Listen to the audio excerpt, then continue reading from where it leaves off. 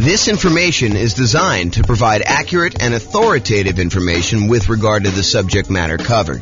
It is offered with the understanding that the presenters are not engaged in rendering legal, accounting, or other professional services.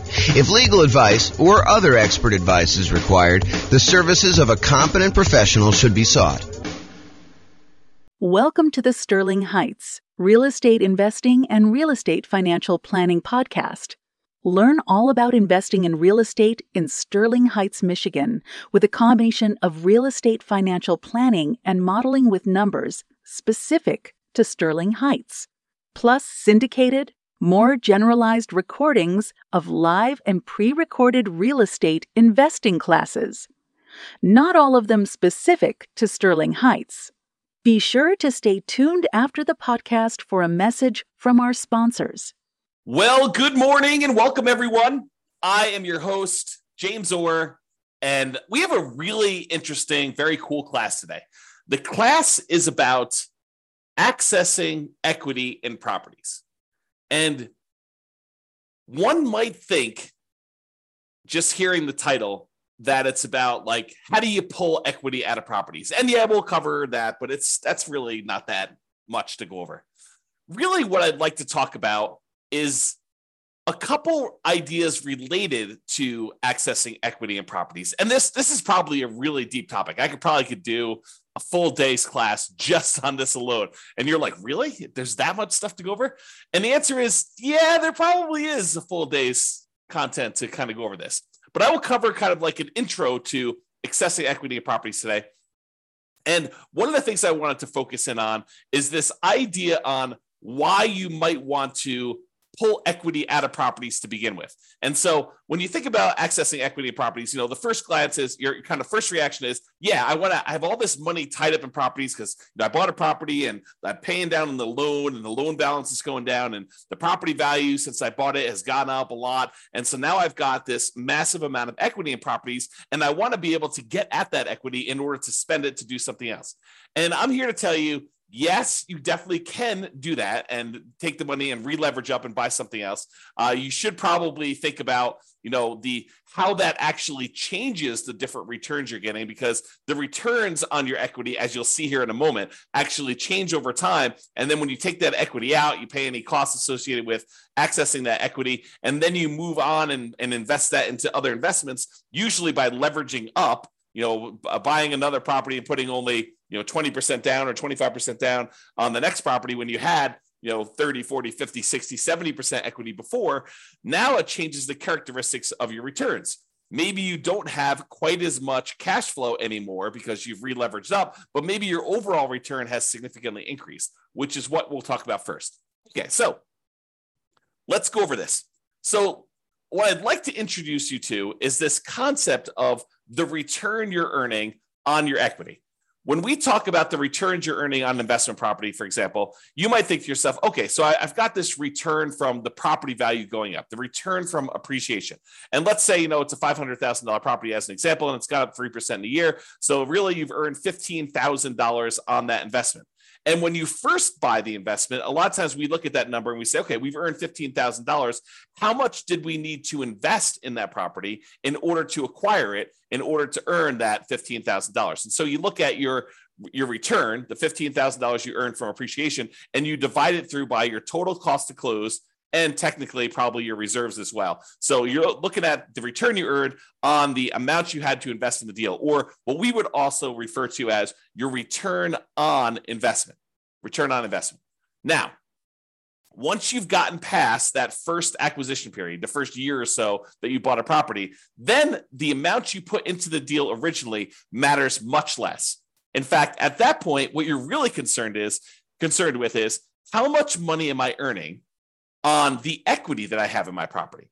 Because at this point, you're like, look, what's my alternative? I could take this equity I have in this deal and I could pull it out and I could go buy something else. So really what I want to know is, how productive is the equity that I have in the property that I could go and then take and do something else with? I could go take that equity and I could go invest it in another rental property that might get a higher return, or I could go invest in stocks or bonds or annuities or whatever else I want to buy in order to take that and get a return on it. So what I really want to know after I've owned the property for any period of time, really, beyond a year. The first year, I think a lot of times we look at return on investment. But as soon as we get beyond that kind of like first year period, a lot of times what we want to look at is return on the equity we have in the property before we go and consider taking that out and looking at other properties.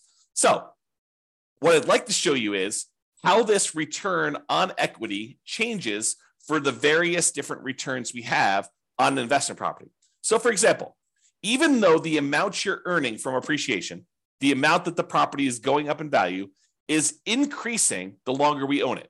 In that first year, maybe we earned $15,000 in appreciation, but fast forward a couple of years later, now the property's worth $600,000. And even though it went up still that same 3%, now it's not $15,000 in that year, it's now $18,000. So even though the amount of money, the dollar amounts that we're earning from appreciation is actually increasing, it's going up each year that we own that property, besides years that it goes down. But if we have the same appreciation rate, the amount you're earning on equity is going up over time, even though that number is increasing, the numerator in the equation that we're talking about, the amount of equity you have in your property is also going up.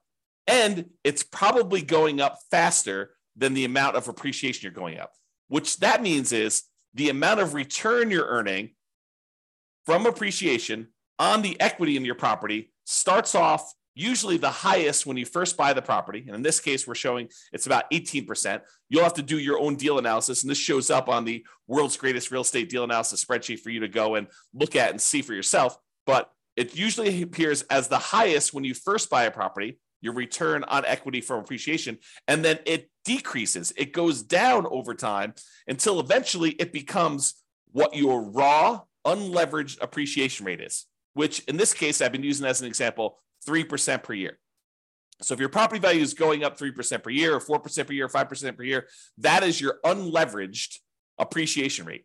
And eventually, once you pay off the property and you no longer have debt pay down on the loan, the appreciation rate is actually your return on equity from appreciation. Okay. So it starts off really high and it gets lower and lower and lower over time.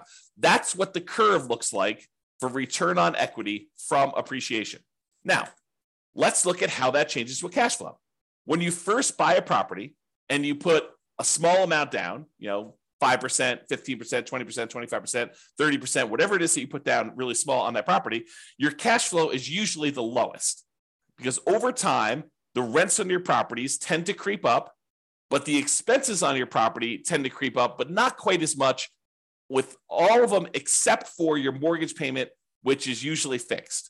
Okay. So what tends to happen is your cash flow tends to improve over time. Now, what's going on here when these little kind of like lines that get all jagged and stuff like that, that's the fact that your rent is not going up every month, that we have 12-month leases and then the rents go up and they kind of increase your cash flow. So the reason why there's jagged edges here is because we've got a fixed rent for the lease and then it kind of catches up here. So you can see the curve though, and your cash flow kind of improves until you get to the point here where you pay off your mortgage and then cash flow really increases and it approaches what basically is cap rate at that point. The cash on cash return on a full paid off property is going to be cap rate. So this is showing you your return on equity. Even though your equity is increasing, cash flow is increasing a little bit more until it finally sort of levels out and then eventually pay off the mortgage and you get to this point. Okay, so that's what return on equity from cash flow looks like. Now, let's look at it from debt pay down. You pay down a little bit of your loan with each monthly payment that you make. And so the amount you pay off starts off relatively small, but that increases over time. The amount of principal you're paying with each payment actually goes up with each payment that you make. And so the final payment you make, payment number 359 or 360, depending on how you're thinking about it, that payment has more principal part of it than it does interest.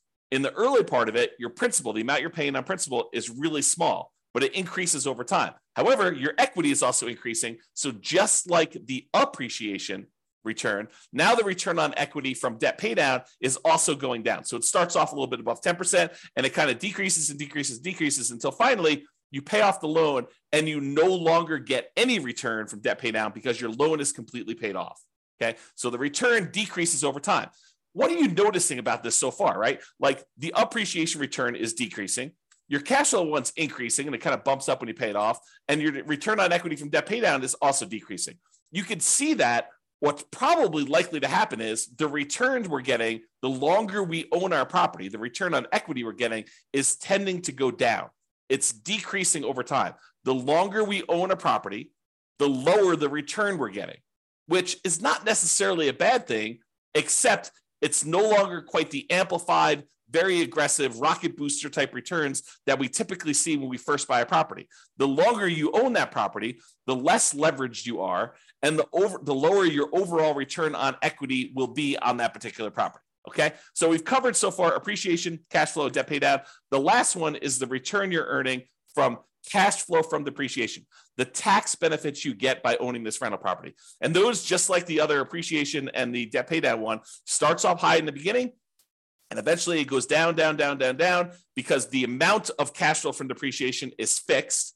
That is a static number. You establish it when you buy the property, and then that decreases over time until 27 and a half years with a residential property, and then that goes away. That benefit drops off completely after you own the property as a rental for 27 and a half years, and so it starts off really high, and then it goes to zero. So 3 of the 4 returns, appreciation, debt pay down, and cash flow from depreciation, they all have that similar drop-off type curve, where the only one that is not like that is your cash flow one. Okay, so now let's put those all together to show you the relative sizes of them. Okay, this is not graphically summing them, it's all just showing them in comparison. So your biggest return, and this could vary depending on your property may have much better cash flow, or much better debt pay down, or whatever it is for there. But I'd say this is a pretty typical property, what we would normally see in a relatively normal type property. And that is that the return you're earning from appreciation tends to be the highest. The return you're earning from debt pay down tends to be the next highest. The return you're earning from cash flow from depreciation or cash flow, depending on whether your property is a better cash flowing property or the depreciation benefit's a little bit better. Like, those are probably the next 2, and they could be reversed. That's probably the most common switchover point. But then over time, these 3 returns, they're all kind of coalescing down till they get to either zero for the loan payoff and for the tax benefits, which both go away after a certain period of time, or from appreciation, it tends to kind of like become asymptotic. If you're kind of a math person, it gets very, very close and eventually hits the actual appreciation rate that you're using for properties. And then cash flow, it starts off relatively low, it grows until you pay off the property, and then that significantly increases. So you can see, though, that the overall returns we're earning on our property over time, when we look at the return on equity, are going down, even though the dollar amounts that we're earning on the property are going up, right? The amount of money we're earning in dollars from appreciation has gone up. The amount we're paying down in the loan has gone up. The amount we're earning in cash flow has gone up. The amount we're earning in cash flow from depreciation is the same. Okay, so it tends to be that the dollar amounts return look better and better and better the longer you hold your property, which is great. But when you think about it as the dollars I'm earning on how much money I have tied up in this deal, that is getting worse, which incentivizes you. It says, hey, look, maybe I should pull some money out of equity and then go re-leverage up, go buy properties where I get back in this really high part of the curve. Okay, now I'm going to take this same chart and I'm going to do something with it. Okay, so this is the chart showing you that, the return from appreciation was, probably like 18%, somewhere in there. The return you were getting from debt pay down in this particular example was just over 10%. The return you were getting from cash flow from depreciation was probably around 4%. And then the cash flow one started off really, really low, like almost zero. Maybe let's call it 1%. So you could see all those different returns. Now what I'm going to do is I'm going to stack them on top of each other so that you could see what the sum, the additive benefit, what the sum of all of these different returns are. And that's this chart. So I just graphically add that, and I'm showing you that your overall return summed up at the very beginning is 34%. I'm just estimating, right? So it's about 34%. But you can see that, even just 10 years later, the sum is below 20%. It's probably in that 17% range. So this is why I think a lot of folks, they're like, look, my equity has grown so much in this property, especially the last few years, right? Property values have gone up a lot. We have these really low interest rate loans. And so really low interest rate loans, they pay off really fast, faster than higher interest rate loans.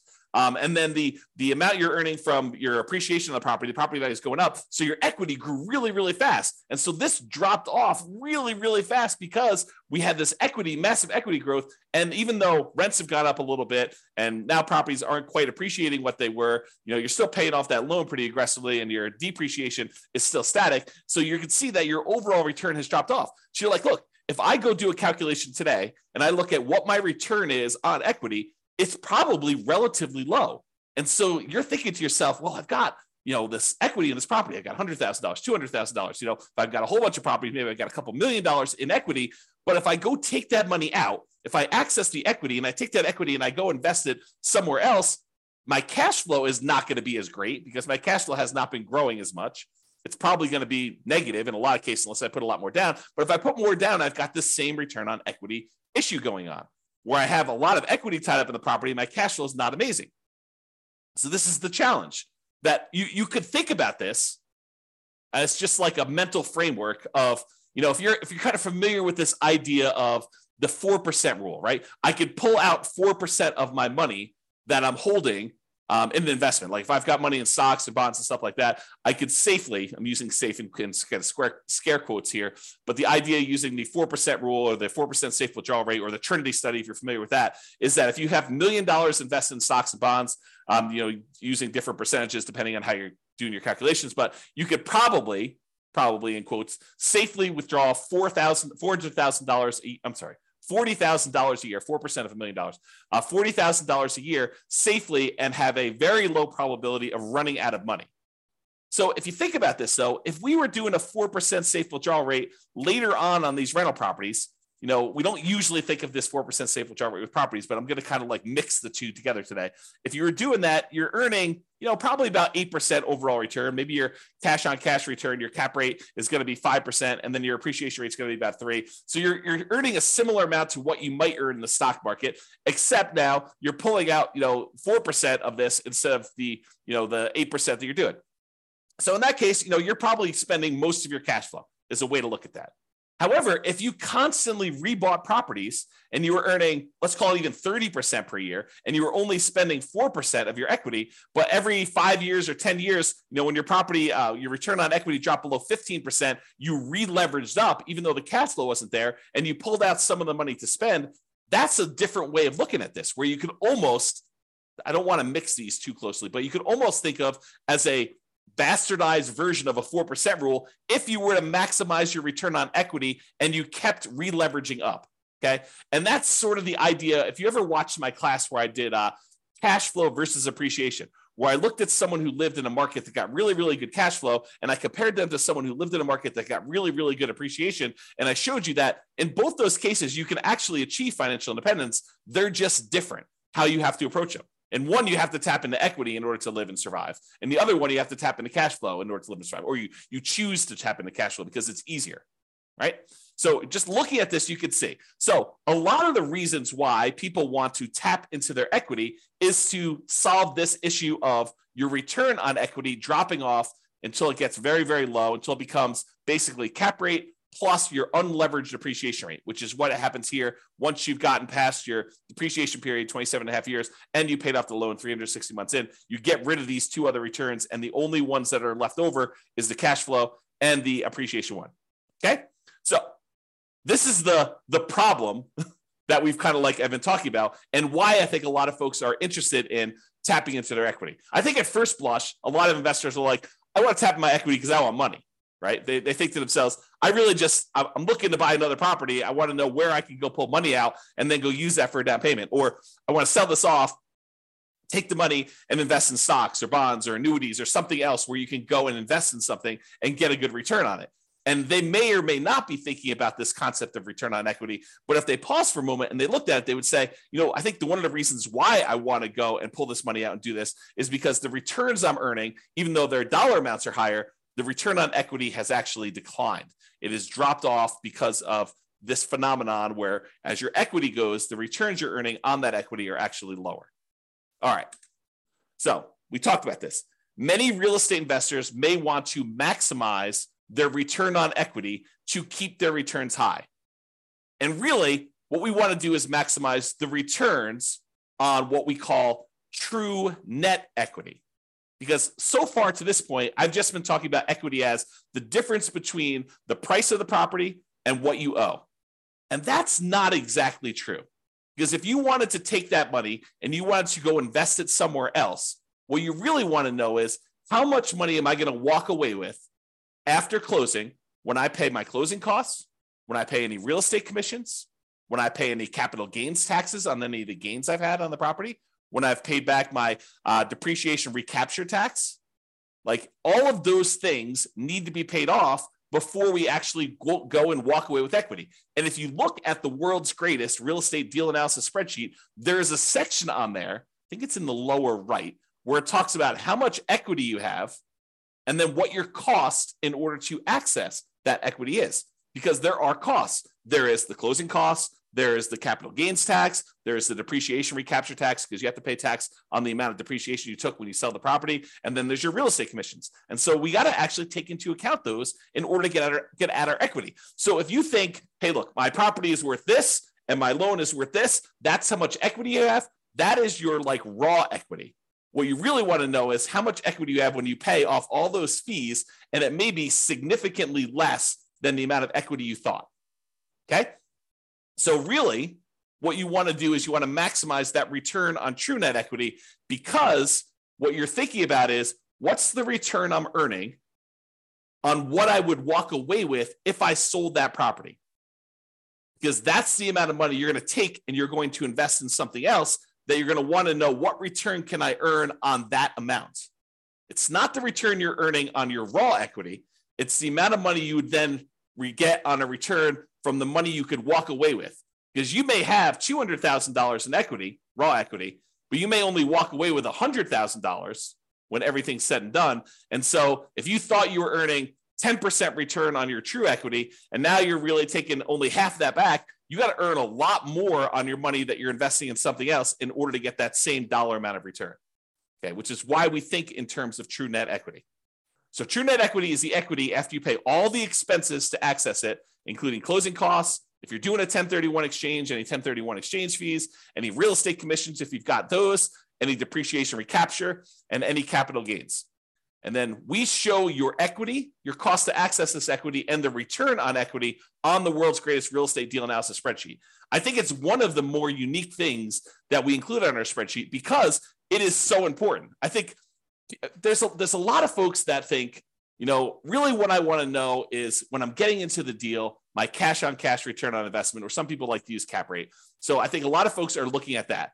Next thing I think a lot of folks look at is what is my dollar amount of cash flow? But I think few people are strategically thinking ahead to, well, what does this deal look like in terms of my return on equity over time? And how am I going to use this when I'm trying to achieve financial independence? It's not just about acquiring the property and making sure that you optimize for the acquisition. It's really, what am I doing with this property? Is this a property I'm going to be holding in my portfolio long-term at the very end when I'm living off of my investments? Or is this sort of like a temporary rocket booster type of return where I'm trying to get like this part of the curve, you know, the early on part of this return on equity curve. And I know that I'm going to be selling this thing once it drops below whatever number you decide, 20%, 15%, 12%, whatever your threshold is for, hey, my property is not performing what it used to perform in terms of return on equity. Now it's probably time for me to trade up and re-leverage and buy something else so that I can take the equity I have in this and maybe buy 2 properties, or take the equity in this and take the equity in 2 properties and buy 3 properties with it. Like, it's that sort of thinking that we're doing. So you need to decide which assets you're optimizing for and what you're doing with those assets when you're going to be financially independent. It's one of the reasons when you use the ultimate financial independence retire early budget, we have like spots on there for you to say, well, what's my budget now? What's my budget if I have like at my minimum amount that I need to be financially independent? And then what's my ideal? And you can look at how much you need in cash flow or resources invested elsewhere in order to achieve those goals. Then you can think to myself, okay, well, how do I get there? Like, which properties in my portfolio do I have already that I'm going to have at that point? Are they going to be free and clear? Are they going to have still mortgages on them? Am I going to re-leverage them up? What properties do I still need to buy? And which ones am I definitely selling to pay off other properties or to invest in something else like stocks or bonds or annuities or whatever? Okay. And that's the thinking I think you need to do. All right. Enough of that tangent, because I get excited about this stuff, as I hope you can tell. Now, there are many other classes, as I said, about this particular topic. As I mentioned at the beginning of class, this could be a full day seminar. This whole idea related to equity and return on equity and how all this works with examples and moving it around and kind of comparing, and should I sell my property? Should I go and re-leverage, and how that moves my returns from one quadrant to another? Like all this stuff, it's a full day. Okay. And I don't know if I'm going to do a full day, but it could be a full day. If not, I will do a whole bunch of mini classes like this on different parts of it, and we'll eventually get it all covered, but just realize that's where we're headed. Okay. So to summarize this slide though, that's why some real estate investors will want to access their equity. Now, the slide that you probably thought you were coming to this class for, so how do we do that? And it's relatively simple. You can access equity in a property in two ways. You could borrow your equity, or you could sell to release equity, okay? So when you go and you borrow your equity, you're doing like a cash out refinance. You're pulling cash out of your deal in order to get some of the equity and convert it into money you have. But you have to pay an interest rate to borrow that money. You know, there's a traditional cash out refinance where you just pull money out and you do that. There's a reverse mortgage where you could pull money out and maybe you don't have any payments on it. Maybe it just accrues. And that's usually for people that are of a certain age or older, and it's on their primary residence. So you can't really do that on investment properties, the reverse mortgage. Or maybe you go in there and use like a hard money loan on the investment property in order to pull that money out. Or maybe you go and you ask grandma or your uncle for a private money loan to loan money against the property you have, and you actually borrow your own equity that way. The other variation on borrowing your equity, home equity loans, home equity lines of credit, or other second liens on the property. And in some cases, you may find a lender who's willing to do like a blanket loan across multiple properties so that you can access all of them in one loan. And then you may have to get special permission to release that property if you're going to go sell it or refinance it or whatever you're going to do. But you have to go and think about that, whether you want to do like one-offs and do a whole bunch of these little onesies, home equity lines of credit, or cash out refinances, or you want to go put like a blanket line of credit or home equity line of credit or equity line of credit across multiple properties in order to do that. So that's the whole borrow your equity side of the how do you access equity in properties. The other way is you sell. Okay, you sell the property and you release equity. You can sell the entire property outright, pay whatever cost you have, any capital gains, any depreciation, recapture taxes, or do a 1031 exchange and not be able to actually take your equity and spend it the way you want unless you're willing to pay, some portion of that, or take that money and then reinvest in another property is what 1031 exchange is. We'll probably have to do a whole class on that. We've got a whole class on it, but I'll probably do another updated one on that. But the idea is you sell your property and then you get access to that. Or one that I don't think a lot of folks think of is you could have a partner come in, invest in your deal or your entire business if you wanted to do it that way. But let's just do a single deal to give you the same idea. Have a partner come in and invest in your single deal. They're really buying part of your equity. You're giving up a portion of your current ownership to get some cash out. And then you could use that cash out to go, because it's yours, to go buy another property and repeat. So the idea is you go buy a property, you've held it for a little bit of time, and instead of you wanting to, kind of like get your property, I lost my train of thought here. You basically get your property and then you sell part of your equity in order to access the cash out, to get cash out of the property, and then they participate in the ownership of the property. They get cash flow, they get appreciation, they get debt paid out, or you could sell off just streams of income, right? You could say, look, I'm going to sell you the cash flow stream, or I will sell you the equity when I go sell this property, give them an option to buy the property, and they're participating just in the upside from appreciation and maybe debt paid out or just the appreciation. Okay, so you could do lots of different things with that. Okay, so that is the accessing equity property. So in conclusion, return on equity tends to go down over time as equity increases. That's this chart that we showed. Okay, so that kind of return on equity drops off. Many real estate investors will want to optimize their return on equity. And honestly, it's probably their return on true net equity. So accessing equity becomes important. Really, the main options of getting your equity are borrow your equity or sell to release equity. Those are the two main schools of thought for how do you get equity out of property. It's not that complicated. I mean, there's probably a little bit of nuance and detail in there, but really those are the big picture ways to do it. That's all I got. Doesn't look like there are any questions. Hope you guys enjoyed class. This has been James Orr. Have a great day.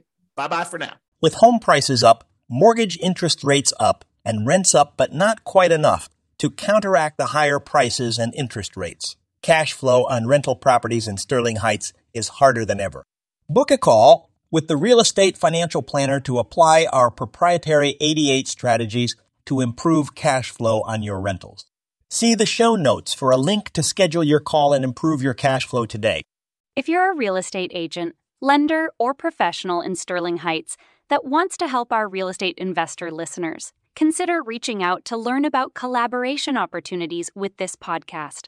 We'd love to add more value to our listeners by having you assist our investors buy, sell, and finance their real estate investments. See the show notes to schedule a call to discuss collaboration opportunities.